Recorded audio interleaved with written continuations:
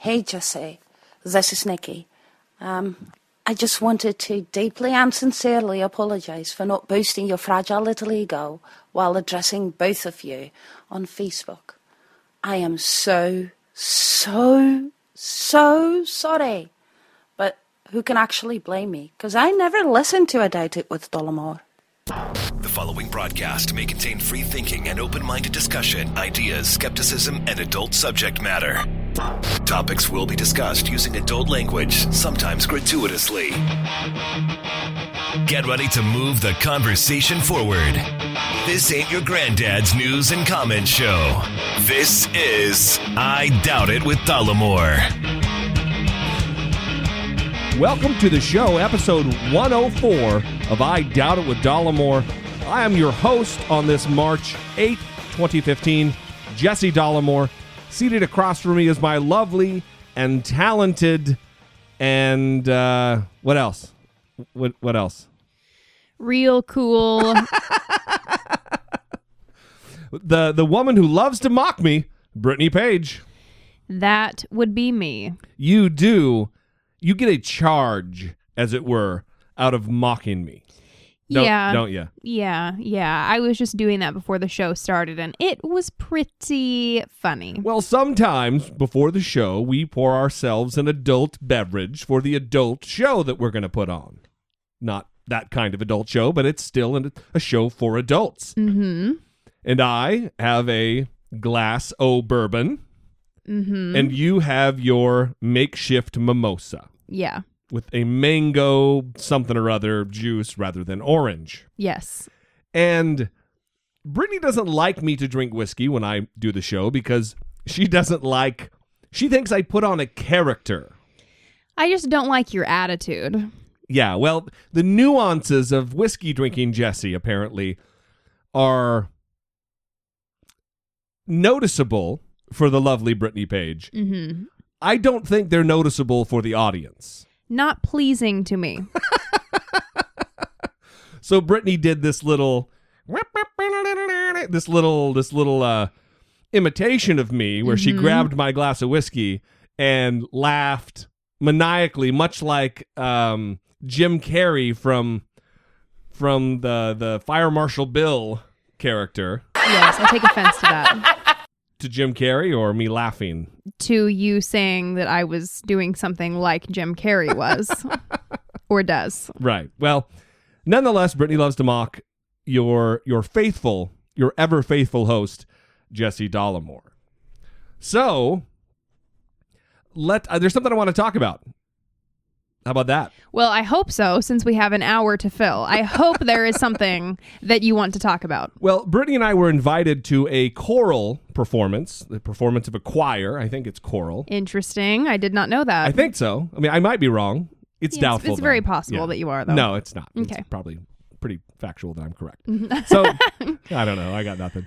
So, we went to a church in Huntington Beach, California, where the choir sung, among other songs, this one.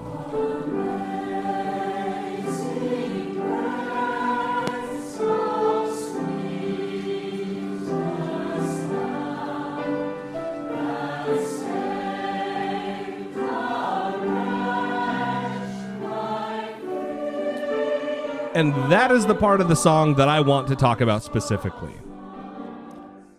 The wretch part. It's a very weird, having been out of religion for as long as I have, I don't have occasion to go and flip through their pamphlets within the pews, and I don't get to listen to the hymns, although I still love gospel music. And it's odd being out of it for so very long and then going back in and hearing those words, amazing grace, how sweet the sound that saved a wretch like me. Yeah, I think I commented on it after we left because saved a wretch like me. Well, just you've no worth. You're just a wretched, filthy animal who deserves nothing. It's a little presumptuous. Well, and then my favorite verse of the song, though, I think has to be the last verse. And this is something that even bothered me within Christianity. When we've been there 10,000 years, bright shining as the sun, we've no less days to sing God's praise than when we first begun. Can you think of a more boring fucking time in your entire life, or death as it were, than that? Than worshiping a deity for eternity. When we've been there 10,000 years, hey, we've just begun worshiping God 24/7, 365 days a year. Mm-hmm. Yeah, I think I was changing the lyrics to that one, Oh, wasn't were I? you? Oh, you mean afterward when we were driving to the movie? Yeah, I was making the lyrics a little improved.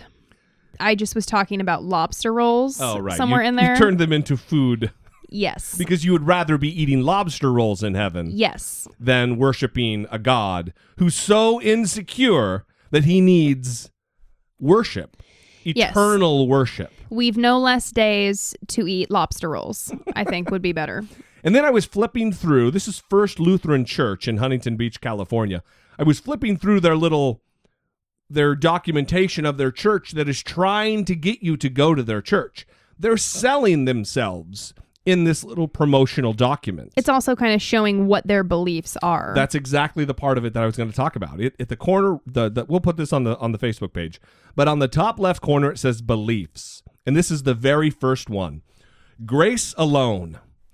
God loves the people of the world, even though it starts off great, even though they are sinful, rebel against him, and do not deserve his love. That's sickening. It's kind of weird. If you think about a creator-creation relationship or a parent-child relationship, it's, listen, son, I love you even though you do bad stuff and you don't listen to me. You don't deserve my love. Even though those things take place, I still love you. It's not so much that we sin and that we rebel against him. Yeah, I can deal with that. But we don't deserve his love. This God that created us, that made the choice to create us, and knew in the beginning that we would be broken, we would be fallible. And still, you don't deserve my love. You've got to jump through all these hoops for me to love you. It's almost like an abusive relationship. I was leading to that. I'm glad you said it. That's exactly what it is. It's like a battered woman. Yeah, it's like, you're not good enough, but I'm going to keep you here.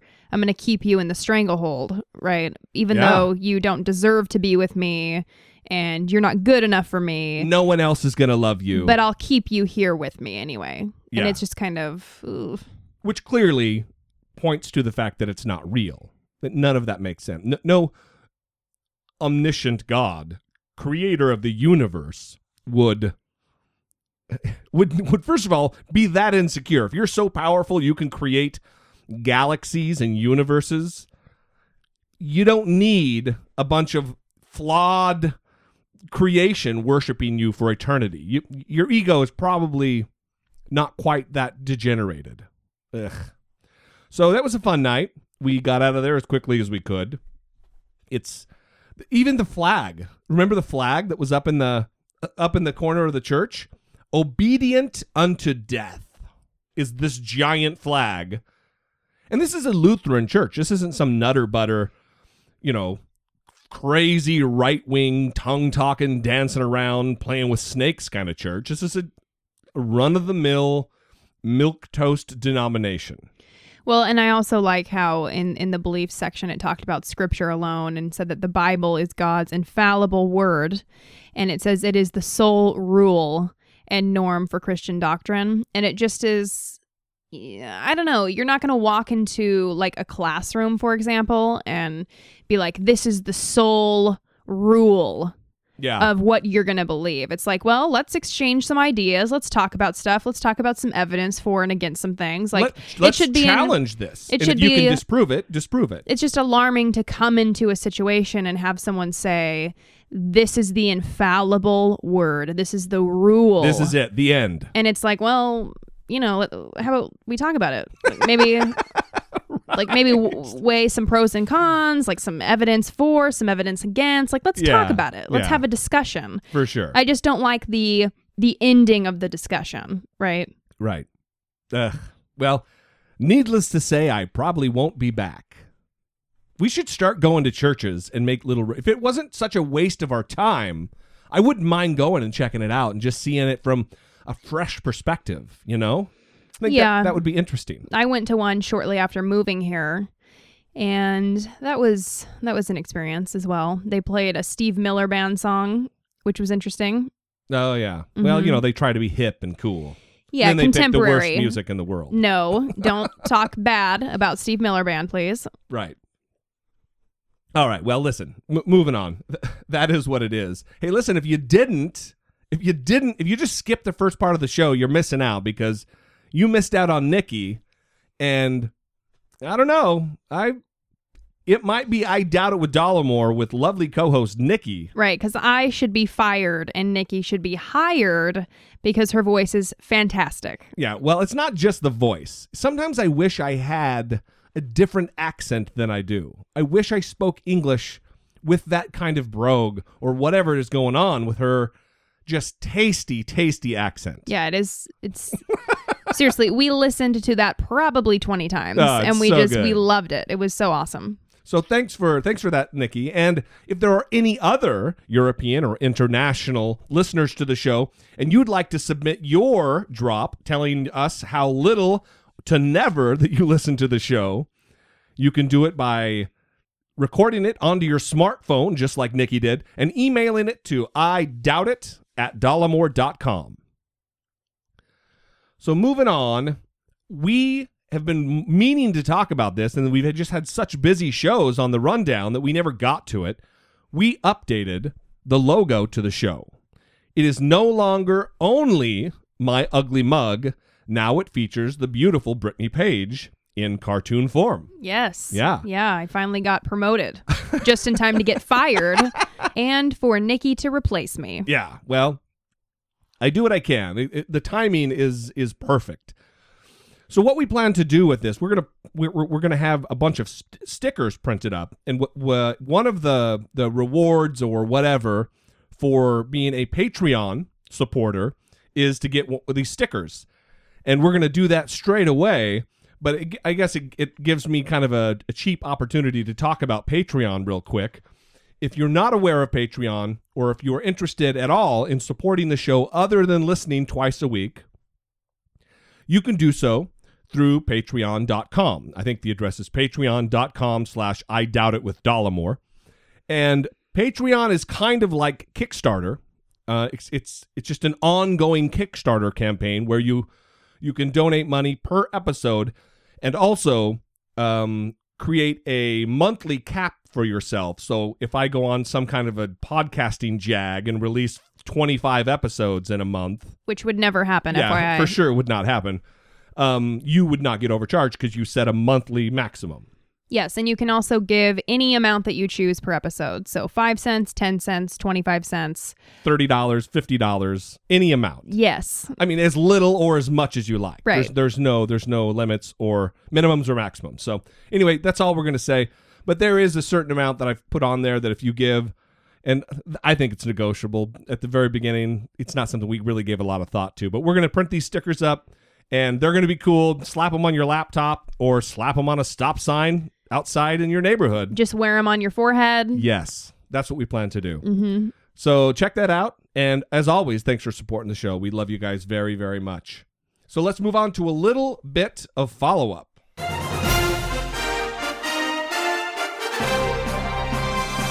Dollemocracy 2016. Facing down pessimistic politics with realistic optimism. Many of you will remember... Goddamn.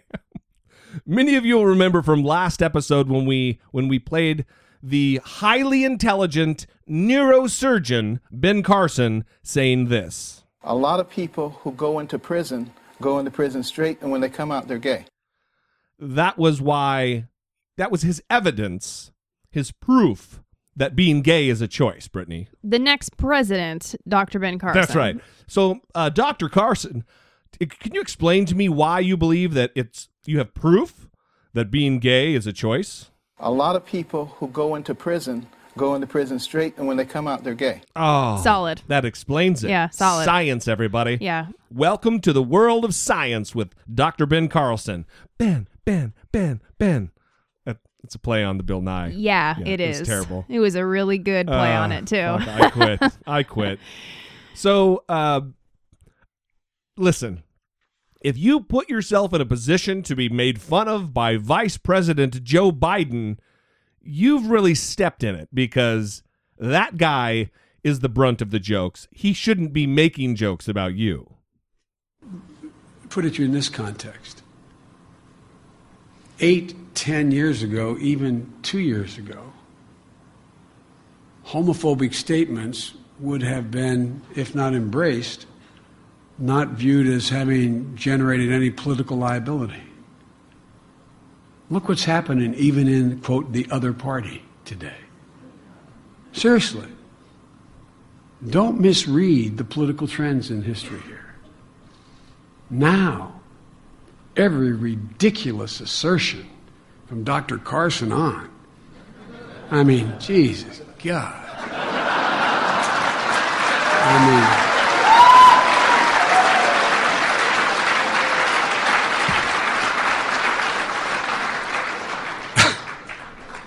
Oh, God.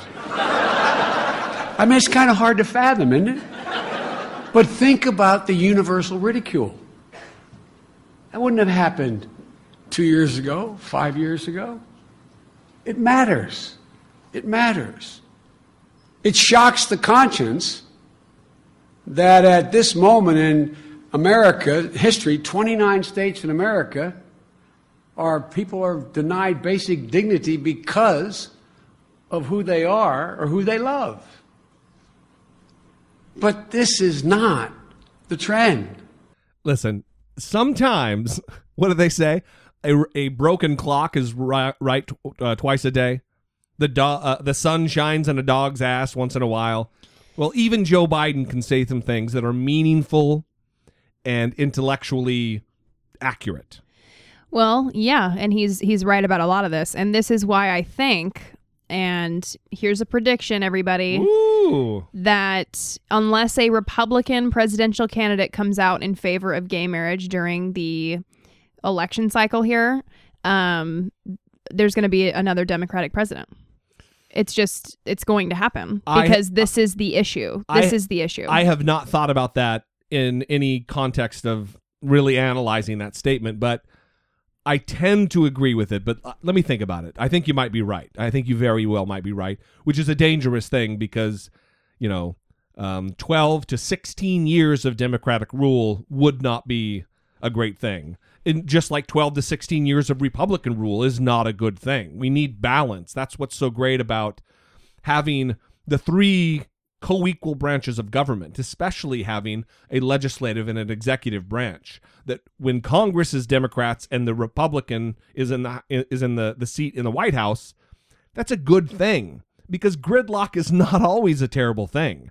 It creates an environment where they get little done, and the least that they get done, the more harm that we are reserved from. You get what I'm saying? Right, and I think you make a good point. I just think that what I said is true because no, it very well could be true because we've talked about the conservative millennials and how the majority are in favor of over 60%. Right. So it's just going to be a problem if the Republican candidates are moving in this hateful direction with this and coming out and being vocal about it. It's going to turn the majority of people off. And one could argue it shouldn't because there's other important issues that we should look at. But it's healthcare issues, issue. Economic issues, right? But it's going to be very, very crucial. I look at it like this, and I've looked at it like this for a long, long time. I mean, I think I don't want to toot my own horn here, but for a long time, I've been a very outspoken proponent for the gay marriage issue. I've ended relationships in my life, and relationships have been ended on the part of the other party, personal, long-standing relationships in my life with family over this issue. Mm-hmm. So it's important to me, because if as a politician, if you do not believe a person deserves basic civil human rights because of the fact that they're gay and they were born gay, then how can I trust your opinion on other matters of policy that are very important? I can't. Right, but you still vote conservative. I do. For the most part, I do. But, it's one of the lucky things about living in California is just about everybody is normal related to issues like this. They're normal. Not, listen, California Republicans are different than Idaho Republicans. Right. This is almost a litmus test vote for me. If you do not support gay marriage and you do not support basic civil human rights on this issue, you do not fucking get my vote. You don't. And it's important enough not to vote for someone, even if they're right on other things. So, Dan Savage was on CNN, and he had some awesome points also that I wanted to share. Well, I want to ask you about a couple of things. The first is the newsworthiness of what Carson said, because he seemed to be saying that CNN emphasized his comments about gays and that was unfair. Tell me why his comments were newsworthy to you. Well, first of all, the president gave his amazing speech in Selma yesterday, and he talked about gay rights and linked it to the civil rights struggle, that African-American civil rights activists opened a door that women walked through, immigrants walked through, and that gay rights activists also walked through. So you can't duck this issue. The LGBT civil rights movement is the civil rights movement of our time, as Joe Biden has said. What was really most significant about his remarks, though, for me, is how hateful they are, how destructive they are, and how easily disproved they are. Whenever someone says that being gay or lesbian is a choice, I always look at them and say, okay, prove it. Choose it. If it's something that you can choose, if you can reach into your head and flip a switch and be gay or lesbian or bisexual, then flip that switch and show us how it's done. That's a great point. It's not a choice. And they know it's not a choice, and that's really not the argument they're making. What religious conservatives and Republicans are saying when they say that being gay or lesbian is a choice is that gay or lesbian queer people shouldn't be covered by civil rights laws, we shouldn't be protected under the 14th Amendment, that the Bill of Rights doesn't apply to us because being gay is not an immutable characteristic. It's a choice that we've made. But other things that are choices are covered by the Bill of Rights, the 14th Amendment, civil rights statutes, including faith. There are constantly people trying to ask you to choose their faith, to change your faith, to take a different faith. And religion is a covered, protected status under a settled civil rights law, and it is a choice. Marital status, military service, also protected. So if religious conservatives are arguing that if something is a choice, like being gay, which they would like to argue is a choice and is not, therefore it doesn't deserve civil rights protections, then they need to be consistent and argue and advocate for stripping away civil rights protections for people of faith. There's a couple things I want to talk about. The first is, first of all, I like Dan Savage. I think he's right about everything here. However, I kind of don't jive with his lumping in the Republicans all in this framework, because although it has been this way for many, many years, for too long, just like Biden said that, and it was a great point that Biden said, that look at how much progress we've made, that even now, when a Republican says something stupid about gays, like Ben Carson did, that it's dangerous for them politically, that they shy away from that because they know how far and how much progress has been made. So it's hard to lump all the Republicans in that, because if that were the case, Ben Carson wouldn't have gotten so much flack, and he wouldn't have come out and apologized and tripped all over himself like an asshole for saying those stupid things, those hateful things. So I would dial back the whole lumping all Republicans into that, because we are changing, and we are changing rapidly as a nation. And as individual political parties, our country is changing. Yeah, well, I mean, you can't really expect Dan Savage to to do what you're asking, I guess, because he is the liberal of the liberals. Yeah. Right. And, Yeah, I get it. he's the one who, created that second meaning of Santorum's name. Yeah. And so I think, it's definitely a war between liberals and conservatives on this issue. And so it tends to get a little heated. Well, thankfully, the war is winding down. Right. And, the liberals are winning in this case. So it's great. Right. The other thing was the faith issue, about faith being a choice. I think that's so poignant that if you're going to say that being gay is a choice, then these other things that are a choice should also have their civil rights protections stripped away, like faith, like military service. Right. Well, because all these people that are arguing against gays being a protected class is because it's not a choice. For some reason, that's like the issue that they have with it. It's either, well, it's not a choice, so they can't be included. Well, I don't understand why that would matter at all. Well, he's obviously looking at it from a sideways perspective. He clearly thinks religion should have civil rights protections. Right, he's just making a point. He's making a point, and the point should be well taken by conservatives. And it's the same thing with the case in Idaho, where all the senators the three walked out during the prayer from the Hindu. You can't have it just your little group is protected, and all the other groups that you're not a part of that they're protected. So right. Before we move on to that, I want to talk about something really quick. Pew Research released some data on Americans being divided on why people are gay. They took this opportunity after Ben Carson said these things to release some polling data that they did in 2013 to see where Americans stood on this issue. And they broke it down by education level, which I thought was interesting. So the question was, which comes closer to your view about why people are gay or lesbian? And the options were: people are born gay or lesbian, result of person's upbringing, just the way some choose to live, and don't know. So 41% total believe that people are born gay. 42% total say it's just the way some choose to live. So it's very neck and neck there. Mm-hmm, yeah. And then starting with postgraduate degree, 58% say people are born gay. Then going down to college degree, 50% say people are born gay. Going down to some college, 38% say people are born gay. Wow. Going down to high school or less, 35% of people believe that gays are born that way. So as you can see, the less education that you have, the less likely you are to indicate that you believe people were born gay. And some would say that the less education you have, the less smart you are. I wouldn't use those words, but it's certainly the more education you have, the more educated you are.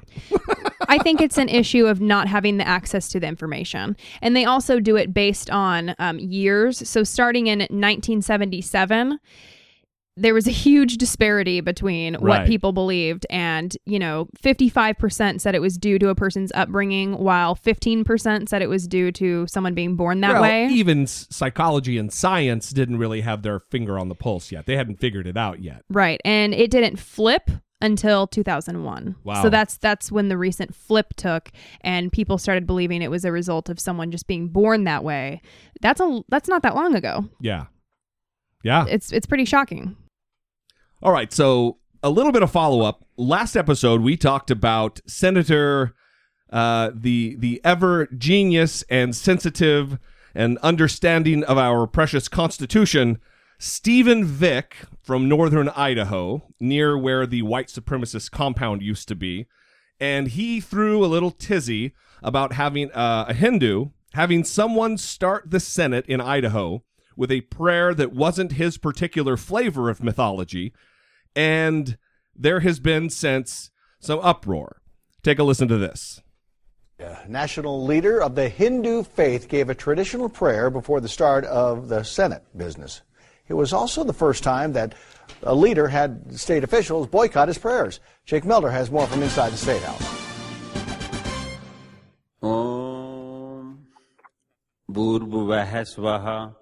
A prayer recited for thousands of years, heard for the first time in the Senate chambers. We meditate on the transcendental glory of the deity supreme. But 3 lawmakers stayed outside, refusing to be present for the prayer. Senator Den Hartog from Meridian and Senators Vick and Nuxall from North Idaho. The Hindu faith prays to false gods. They have a false god, and I don't believe as a state that we should be doing that. Lead us from the unreal to the real. Senators Vick and Nuxall said they weren't opposed to Hindus practicing their faith, but that it shouldn't be allowed for state business, unlike the Christian prayers that routinely kick off legislative business. Are you concerned that that may be giving preferential treatment to Christianity from, as far as like the separation of church and state, that the state is giving preferential treatment to Christianity over other religions? No, because we have a nation founded upon freedom of religion, which means the freedom to practice a religion, which means that we have the freedom to not have a state religion. Act selflessly, without any thought of personal profit. Raja Anzed, the man who gave the prayer, said the protest was a first for him, but shrugged it off. We all think differently, so that may be the difference of opinion. After the fact, Senator Nuxall has one final message. I hope this doesn't set a precedent for any other non-Christian faiths to be in the Senate chambers to lead us in prayer. Peace be unto all. Om. Jake Melder, Today 6 on your side. I love that the Hindu is totally cool. Like, fuck, people, they believe different things. What are you going to do? Some people just, they're not so agreeable. Right. And then they end the news package with, and peace be to all, or whatever, their shit is. It's just awesome to me that even this Idaho, this Boise, I think this is Channel 6 in Boise, 6 on your side, Brittany. I think it's great that even they are putting this in the light that it should be placed, which is she's a nutter and she's being a radical. So joining us on the phone is none other than the president of the Idaho Atheists, who knew there was such a thing, Gary Mitchell. Gary, thanks for joining us, and how are you doing? I'm doing pretty well. Thank you for having me. Well, appreciate you coming on. Let me ask you, because you and I both share not only the same state, but relative neighborhood regionally in Idaho, what in the fuck is going on over there? Yeah, this is a very interesting year for Idaho. A lot of different, parts of the legislature, people have been running unopposed. And it's already like a kind of an instant voting Republican state. So if somebody's unopposed, you never really know what you're going to get. And sometimes they can be pretty, religiously zealot. It seems very odd to me that there is this tendency. I mean, you've got many. Well, first of all, I am, as the listeners know, more conservative than I am liberal. Still an atheist, but that really doesn't have any bearing on my political stances on things. It's just that it's very, very rare. I'm sure Gary would probably agree that he is probably not a conservative. Yeah. So the thing that I find stark is the fact that there are so many articulate women who represent the Democratic Party, but there are very few who represent the Republicans or even conservatism. And when things like this are said... No, because we have a nation founded upon freedom of religion, which means the freedom to practice a religion, which means that we have the freedom to not have a state religion. What in the fuck does that even mean? I mean, she sounds like Sarah Palin with her word salad, dropping little nuggets of freedom and liberty and just these buzzwords that get people, a political boner, but they don't really mean anything. And I mean, I didn't prep you for this question, but what do you think's going on with the lack of articulation or ability to articulate on the right with the women there? I'm not sure. I haven't seen enough. I don't think, there's any gender specificity. I haven't seen any reason for, the conservative women to not be completely intelligent and well-serving. What we've been getting is kind of a mishmash of different people in general, and I think there are many men on the Republican side that seem to be a little, more theocratically leaning, and they're not quite grounded in the actual history of the state and the United States. Right, and I kind of consider feel them Sunday school Christians. Right. I kind of feel like what Jesse was saying, it's just they're the loudest politicians. So there might be, women in the conservative party that are, very intelligent and well-spoken, but it's just they aren't the loudest people in the room. So the people that are rising to the top are these turds that, Yeah, maybe that's it. They're giving a bad face, I guess, to the party. The crazy is rising to the top, and that's what gets noticed. Right, because I'm sure it's just not, all women that are conservatives are goofballs, but it's just these people that are so outspoken that are, making everyone look bad. And it happens with Democrats, too. There are certainly Democrats that are, less than intelligent, and they're very loud, and then everyone's like, hey, look at those stupid Democrats. Right here, we've got Sheila Jackson Lee. It's endemic, I guess, at both parties, but I guess it's so nutty on the right that it just drives me fucking crazy. And also, I get a little angry because it is the party with which I used to identify, which I'm not a Republican, and I haven't been for many, many years. Well, and what I like about this story is that there's many different religious leaders that are calling for an apology. You have a Roman Catholic official, a Jewish rabbi, a United Church of Christ pastor, a Buddhist leader, an Episcopal bishop. You have all these different flavors, right, coming together saying, listen, lady, what you just said is unacceptable. You need to apologize. There should be room for all the flavors, and I like that.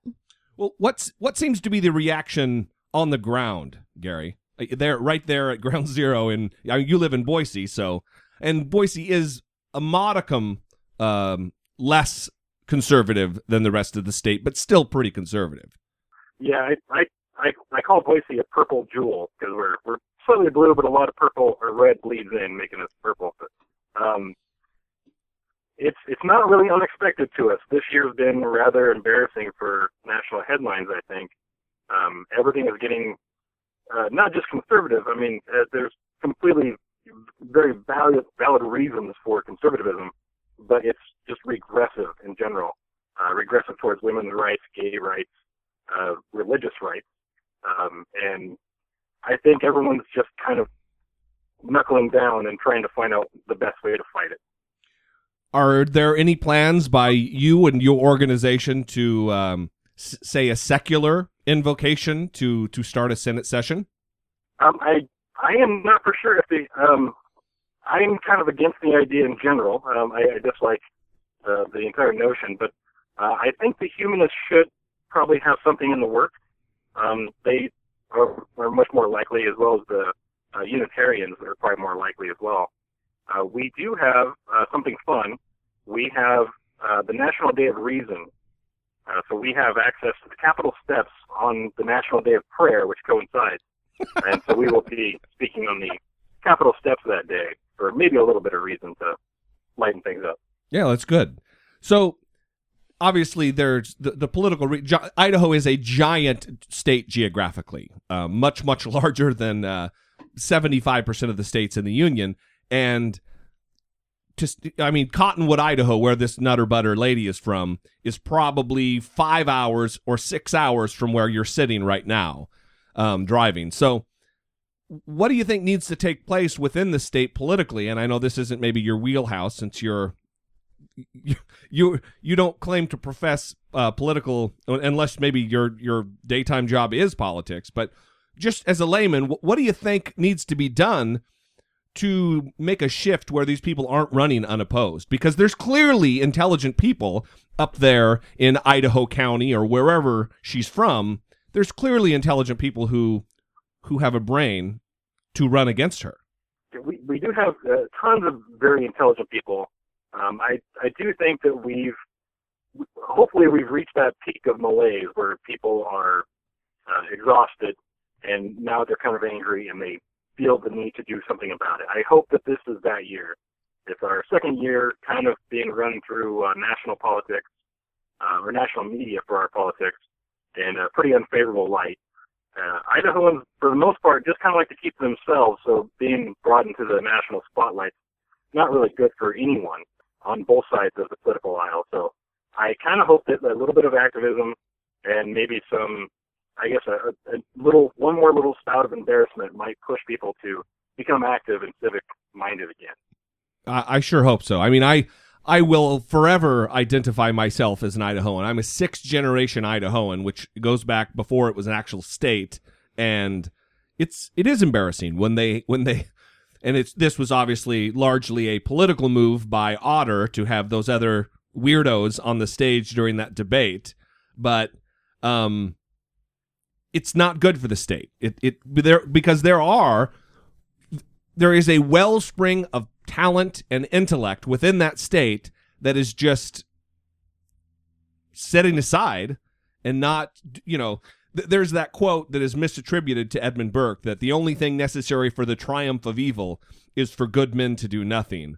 Well, the good men and women within the state of Idaho need to stand up to combat that which is, it's very damaging, not only for its reputation, but just for the good working order of the goddamn government in the state. Yeah, I'd say it's bad economically, or I don't know if we've seen the numbers yet that show that how bad it is or could be. But at this rate, we're not going to get companies moving in that have much more.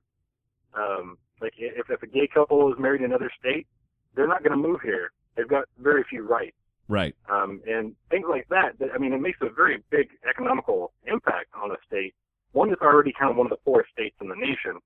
And like President Obama visited Boise last month, the month before last, and he said that Boise is one of the top tech cities in America. And it cannot be, I don't think, unless we fix some of the issues that we've been having. Right. I mean, you want that intelligent, educated, typically progressive type of citizen to move in, and people are going to be shying away in droves and coming to the Silicon Valleys of the world rather than Boise, which really is a beautiful place and a great place to raise a family and live. Yeah, it really is. I think Texas has moved away from very, very regressive politics, and they're becoming more progressive. As the tech industry has started to boom and other industries as well. And I'm kind of hoping that Idaho will follow suit. I don't know if it's going to be an easy road for Idaho, but I think it will happen, just a matter of when. Yeah. Before I let you go, Gary, when is this National Day of Reason that happens to butt right up against the National Day of Prayer? It will be on May 7th at noon on the State House steps. Have a few speakers and like some just general engagement, I hope. The plans are still forthcoming, but that is great. So, do you guys have a website or a Facebook page or? Yeah, we've got we've got a group, a wonderful group. It's closed for safety of our members, but Idaho Atheist, I think, is our Facebook / Idaho Atheist, and then we also have a public page for Facebook that is very, very similar, and I forget off the top of my head which it is, but I'm sure an easy web search could figure it out. So, well, thanks for joining us, indeed, and you might end up being our man on the ground, because I just have a feeling that these type of incidents and events are probably going to be happening a lot more before it gets better. It's going to be an interesting year. I'd be happy to help, and I appreciate you having me on.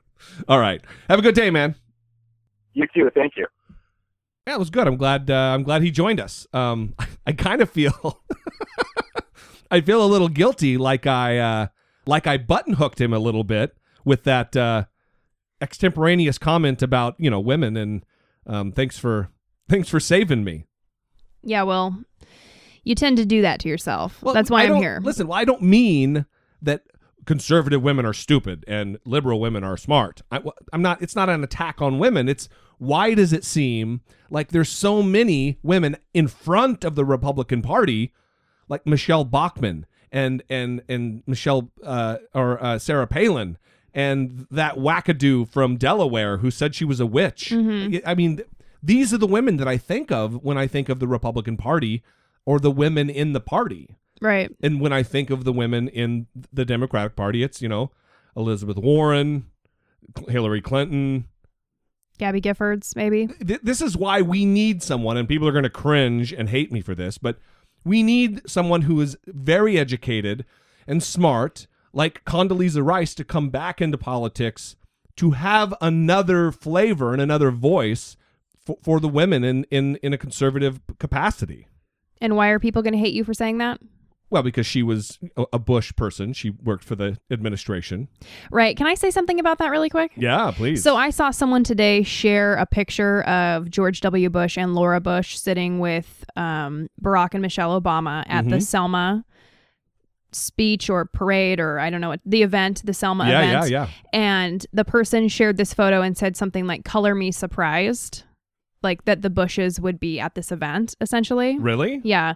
And then someone commented on it and said, "Oh, this just reminds me of how disgusted I feel when I see George W. Bush's smirk," because he was smiling in the photo. That's very strange to me. Well, they're just politically unaware of what a weirdo Bush was relative to doing things that were antithetical to Republican policy.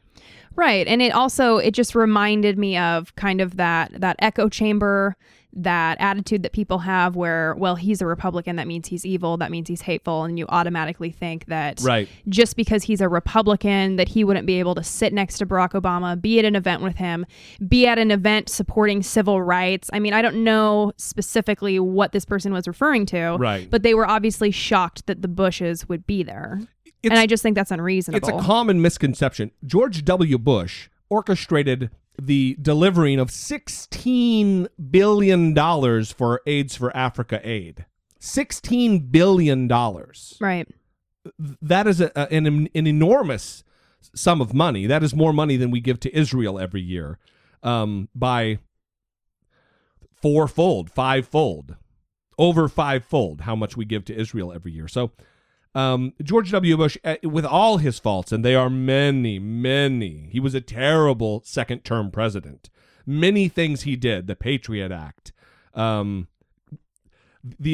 advancement of Medicare. There are a lot of things he did that I don't agree with, a lot. Mainly civil liberties issues. But he wasn't the devil. He just wasn't. Right. And just because you don't agree with someone doesn't mean you need to think they're a bad person. And even when you see them smiling, you are disgusted. Like, I just think it's such a weird attitude that people have toward the opposing party. Listen, we say this all the time on the show. The far, far left doesn't have the right answer. And the far, far right is nutty and wacky. They don't have it. Typically, it's somewhere in the middle that common ground should be found, because that's the sweet spot. Somewhere in the middle is the right way to do things. And hating a guy when you see him fucking smile, that's not in the middle. Yeah, I don't know. Did he personally do something to you? I don't know. It's just weird. All right, let's wrap up our follow-up with an email from Laura in Oregon. So this email is from Laura in Oregon, and it's about the Hindu monks on the flight that we've been talking about. We had a lot of feedback from this. It's good. Yes. Hey, Jesse and Brittany, I was listening to the last... Hey, did you hear that? Nikki, did you hear that? Did you hear how that email was started? Go ahead, Brittany, one more time. Hey, Brittany and Jesse. God damn it. Now, how did she start the email? Hey, Jesse and Brittany. Nice. Okay. Thanks, Laura. I was listening to the last couple of episodes and would like to join the discussion about the monks flying commercial airlines. Well, come on in, Laura. Yeah. The waters are warm. I often find myself confused by the many hypocrisies that exist in organized religion, and upon hearing you read the list of requests from the monks, I realized I didn't hear you discuss what I found to be the most hypocritical request. Hang on. You're not going to read this whole email, right? No. Okay. As a matter of time, it was a beautifully written, wonderfully detailed email. It's just we're running behind right now. And okay, well, don't stress me out, because then I just won't be able to read correctly. All right. She's going to use that as an excuse. So this is what Laura found to be the most hypocritical request. A monk cannot speak directly with a female flight attendant unless there is an emergency. Okay? Like he has to poop or something. This to me was the most interesting part of their request. If If one truly believes... there it is. If Stressed out. If one truly believes that speaking to a female violates a sacred vow of celibacy, and that this particular vow isn't important enough to ask that all people who do not share this religious belief system change their behavior so that this vow is not compromised, why would one then believe the threat of danger or death is a valid time to violate this apparent sacred vow? It's such a good point. It is a very good point. Well, it's also... Listen, I don't understand how talking to a woman is going to violate that sacred vow of celibacy. It's not like your voice penetrates her snooch. You know what I mean? You're not penetrating the woman in a sexual way. Is snooch bad? No, I think that snooch is a great word. Vagina is so clinical and sanitary. I like snooch. Yes. And vajayjay's to Oprah. You know what I mean? Am I bothering you because I keep interrupting right before you go to talk? Yes. Okay. So go ahead. Proceed. So she goes on to say some other things, but her main point of the email was that awesome point that we heard. Yes. So she goes on to say, anyway, I love the show. I especially love that I don't agree with you guys on everything, but that you challenge me to look objectively at my own views on many of the hot topics of our times. Keep moving that conversation forward. That is awesome. And you know what? That makes me feel so good when someone says that, because I don't expect people to agree with me. Maybe ever. Well, how can you ever agree with someone 100% all the time? Right. On everything. But just as much as I really do look at my views and reanalyze everything all the time, there's been many times on the show where you turn me around in the midst of conversation. I'm like, yeah, God, that's a good point. I see what you're saying. We should all be like me, I guess is what I'm saying. No, absolutely not. No, we should all be analyzing and reevaluating our views all the time when new information comes into play. Right. And well, this is why we like hearing from listeners as well, because we hadn't considered this point, and this point is an awesome point. Yeah, for sure. And so we know that there's people that are going to hear what we're saying, and we're just totally missing an important piece of the puzzle. And if you hear us missing an important piece of the puzzle, please tell us. Yes. And we might not always be able to read your whole email if it's super long, but we will read your main point. It doesn't have to be super long for us not to be able to get to the whole thing. I mean, by the time we get done talking about how we weren't able to get to her email, we could have read the email, but, you know.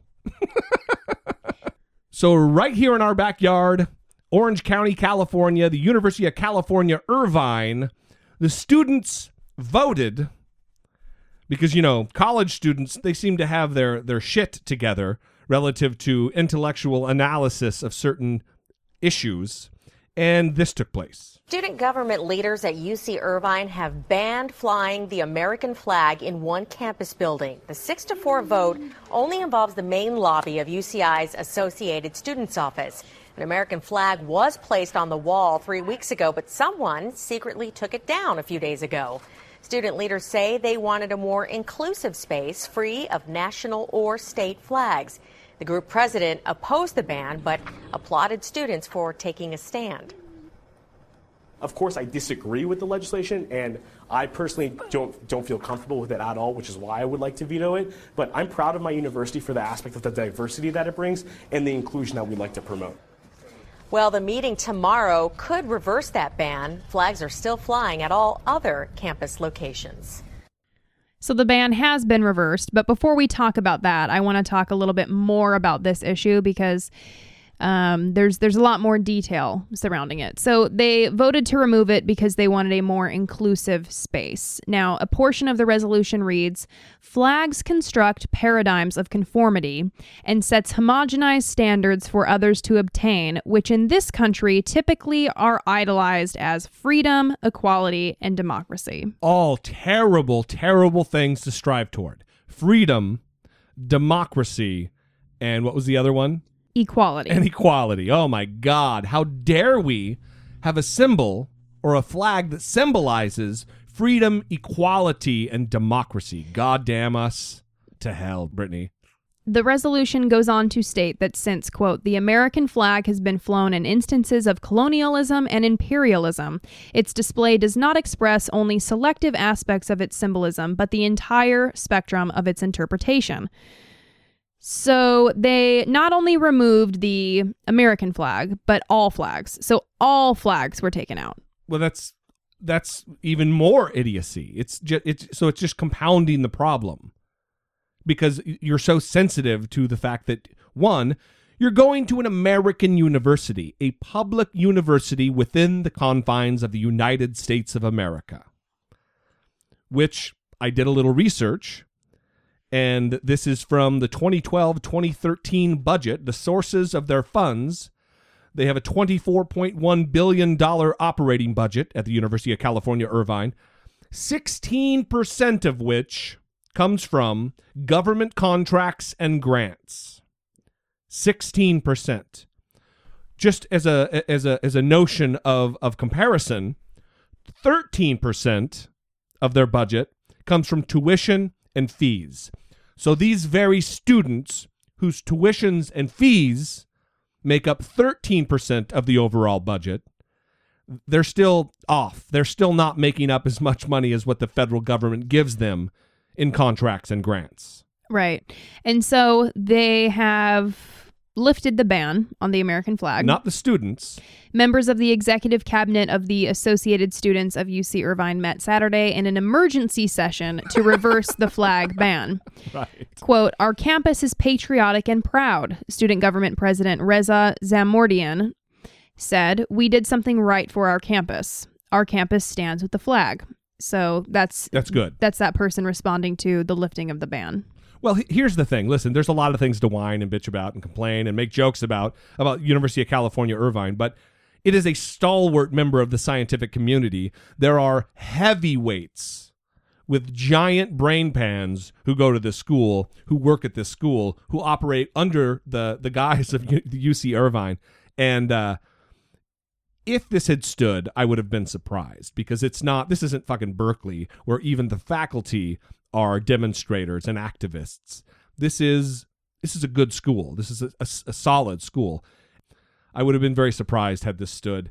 And it's good that the system worked itself out and they took care of the problem. So kudos to you, University of California, Irvine.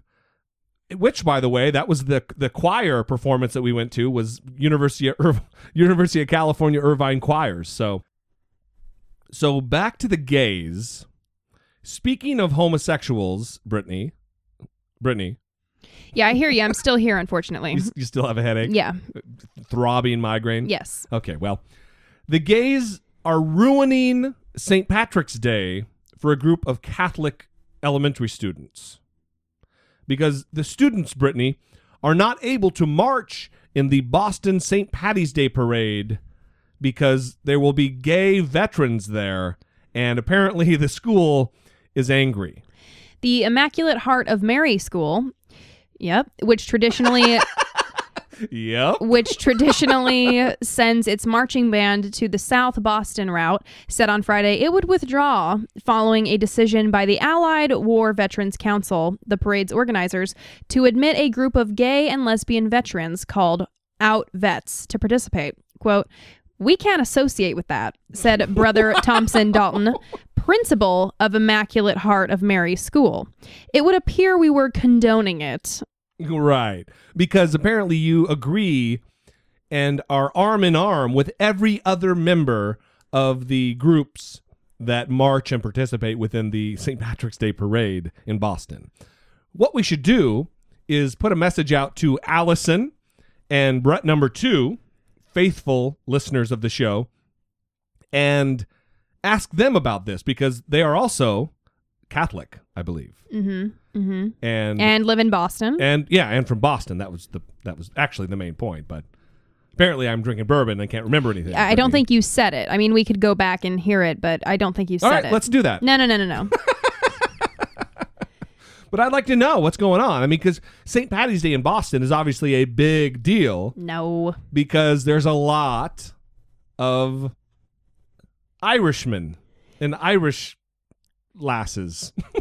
Here's what's weird to me about this is, well, there's a couple of things, obviously. So I'm assuming that these people are also conservative, so they should be supportive of veterans. You mean the Catholics? Right. So they should be supportive of the veterans, and apparently no, not if they're gay.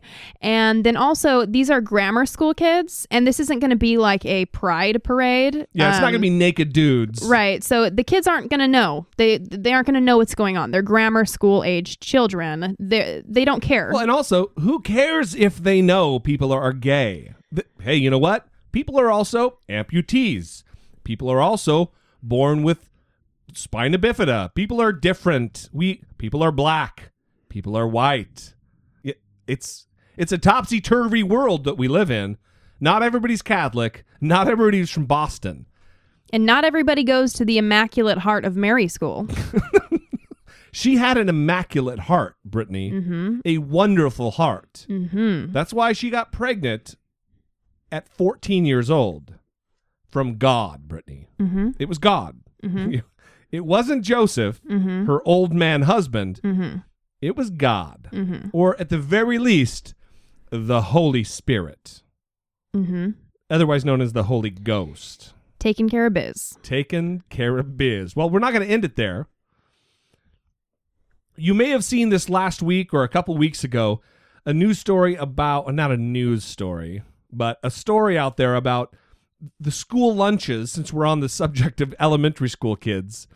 School lunches around the globe and how deficient the United States is in feeding its elementary school children. Well, it's not really a story so much as it is a meme that's been going around. Yeah. And that's so, why I adjusted. You know, we are very contemptuous of memes on this podcast. And I'm contemptuous of viral memes that people take as news stories. Right. So, you know, these memes like about the GMOs and the rats' bellies exploding, or like, you know, things that don't have references with them, you should just be very suspicious of them and don't like them or share them, because liking or sharing them spreads them, and that spreads misinformation. Right. And that's something that I don't like. So anyway, this lunches around the world meme has been going around, and it features pictures of school lunches that look ridiculously delicious. Yeah, so they have ones from the USA, Finland, Italy, France, and Greece. And so on the USA one, it's, you know, like limp looking chicken nuggets with some kind of dipping sauce, a giant chocolate chip cookie, some, you know, mashed potatoes that look like vomit. Suffice it to say, it's terrible. Right, it looks terrible. And then these other ones are delicious. Yeah. Fresh fruit, a big slice of brie on the France tray. Yeah. But here's the thing. I don't want to describe every single tray. Let's just say that think of the most delicious, fresh, beautiful thing you'd find at a restaurant, and that is featured on these trays. Right. Now, everyone should be suspicious of the meme in the first place because all of these meals are on the same exact tray. Well, Brittany, listen, all European nations, they go to the same store for the trays. Why would that be suspicious? Why would someone critically think that that would be something to be odd? Even the USA tray is the same. I'm serious. Oh. All the trays are the same. So how did that happen? Right? All the pictures are also uniform. They all look the exact same. They're on the same table. Like, are all schools everywhere completely uniform in everything they do? Well, it's also stupid for the fact that there are like beautiful meals like from Greece, which is just, and it's also all of the meals feature very culturally relevant food, like the brie cheese on the France tray and the typical Greece, what you'd think of Greece on the Greece tray. Right. So that's something, this is from a Mother Jones article. I know. Well, no. Here's the deal. This would illustrate what we say all the time. You need to vet the information you read. It's not just the site from which you pull the information. It's whether the information makes sense and if you can verify it. So I thought that this person who authored this article, Tom Philpott, he talked about the Greece train particularly. He says, most egregiously, the Greece photo portrays a robust lunch featuring chicken over whole grains with yogurt, pomegranate seeds, a salad, and fresh citrus. Then he goes on to talk about how debt-plagued Greece doesn't have the resources to provide much of anything to eat for its school kids. Right. Here's the thing. Greece is getting ready to file bankruptcy. They're going to default on all of their debt. They're more than likely going to be kicked out of the European Union for this. They're not in any position to be providing sumptuous, delicious meals for elementary school students. Do you know how expensive pomegranate seeds are? You can get like a 6-ounce bag of pomegranate seeds, and it costs like $100,000. Well, wow. We need to start investing in pomegranate ranches. Yeah, we do. I mean, the pomegranate is indigenous to that area, but it also is to here. Our neighbor has a pomegranate tree. So the thing is it just doesn't make sense. Vetting the information, it took 5 seconds of critical thinking to know that these goddamn meals, it's bullshit. Not just the fact that when this came out 2 weeks ago or a week ago, Brittany, you pointed out, why are all the lunches on the same tray? Right. So this was just a company called Sweet Green, and it's a chain of health food eateries located mainly on the East Coast, and they produce the photos. But you don't see that anywhere on that meme, right? It doesn't say this is made by some health food company that's trying to make a point. It's, oh, look at how much the USA sucks. Right. I mean, that's really the point of it. Right. What's the name of the company? Sweet Green, all one word. Sweet Green. It's a chain of health food eateries, apparently. So were they complicit in the misinformation, or was their information just taken and used erroneously? Sweet Green says it based its photos on, quote, some typical school meals around the world, but it doesn't tell us how it obtained the information underlying the photos. Were the meals modeled on public school menus, private school menus? Are the meals depicted typical of what's served in a given country? Or did Sweet Green cherry pick the most appealing items? And on what basis were the elements chosen for the America's school meal? So, because even, for America's school meal, I mean, there's plenty of different things. I remember when I was in school, we had You can remember all the way back to when you were in school, Brittany? You have a good memory. No wonder you're doing so well in graduate school. Anyway, we often had like salad bar was an option. We had a salad bar and a baked potato bar. And, there were very healthy options. Yeah. It wasn't just these disgusting chicken nuggets here. With beaks in them and hairs. Didn't you find a hair that worked into your chicken nugget one time? Yeah. Are you getting sick? Yeah, I'm struggling a little bit here. All right. Well, we're going to wrap it up with this, everybody. Brittany found a very funny little list that we want to share with you, which is the 10 tricks to appear smart in business meetings. Right. So we're going to help you out. We're going to leave you with some good information here about how to look smart. Okay. So number 1, draw a Venn diagram. A Venn diagram. That's the two circles that meet in the middle, and then the middle part that's kind of like a what's the shape? It's a circle in the middle. It's two circles. You draw 2 circles and they overlap, and in the middle is what both circles have in common, right? Yeah. So even before you've put that marker down, your colleagues will begin fighting about what exactly the labels should be and how big the circle should be, etc. At this point, you can slink back to your chair and go back to playing Candy Crush. It says. Candy Crush. Okay, so draw a Venn diagram, the first thing of how to appear smart in meetings. This is from the CooperReview.com, by the way. We'll put it on the website and on the Twitter. The Twitter. The Twitter. It's like the Facebook. The podcast. So or the Donald Duck, like I said the other day. No, that was when we were talking about Howard the Duck. Listen, we got to get to this. We got to wrap this up. Go ahead. Number 2, translate percentages into fractions. If someone says about 25% of all users click on this button, quickly chime in with, so about 1 in 4, and make note of it.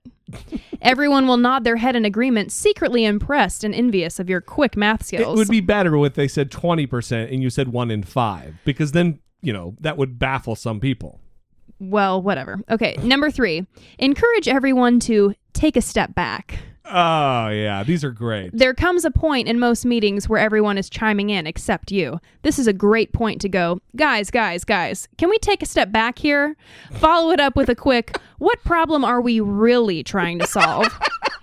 And boom, you've got yourself looking really smart. Wow. Okay. This is seminal advice. Everyone should really be writing these down. Yeah. Number 4, nod continuously while pretending to take notes. Always bring a notepad with you. Do you see what I'm doing? Yes. Your rejection of technology will be revered. Take notes by simply writing down one word from every sentence that you hear. Nod continuously while doing so. Okay, number 5. Repeat the last thing the engineer said, but very, very slowly. Slowly. After the engineer utters his divine words, chime in with, "Let me just repeat that," and repeat exactly what he just said, but very, very slowly. Now his brilliance has been transferred to you. Wow. Very smart. Number 6, ask, "Will this scale?" no matter what it is. Oh, yeah, the scale comment. This is your favorite on Shark Tank. Right. No one even really knows what that means, but it's a good catch-all question that generally applies and drives engineers nuts. Awesome. Okay. Number 7, pace around the room. Whenever someone gets up from the table and walks around, don't you immediately respect them? I know I do. All right, number 8. Ask the presenter to go back a slide. So be that guy that makes the meeting last way longer. What a dick. Right. They say it doesn't matter where in the presentation you shout this out. It'll immediately make you look like you're paying closer attention than everyone else. Don't have anything to point out. Just say something like, "I'm not sure what these numbers mean." That is so good. Okay, number 9, step out for a very important phone call. When you step out of a meeting for an important phone call, everyone will realize how busy and important you are. They'll say, "Wow, this meeting is important, so if he has something even more important than this, well, we better not bother him." All right, I have a comment on number 9 before we move on. I worked for a company, and my very first business meeting, the very first meeting we had was my first week in the company. It was in Vegas. And there was a guy who kept leaving the meetings with like vice presidents and like major figures in the company.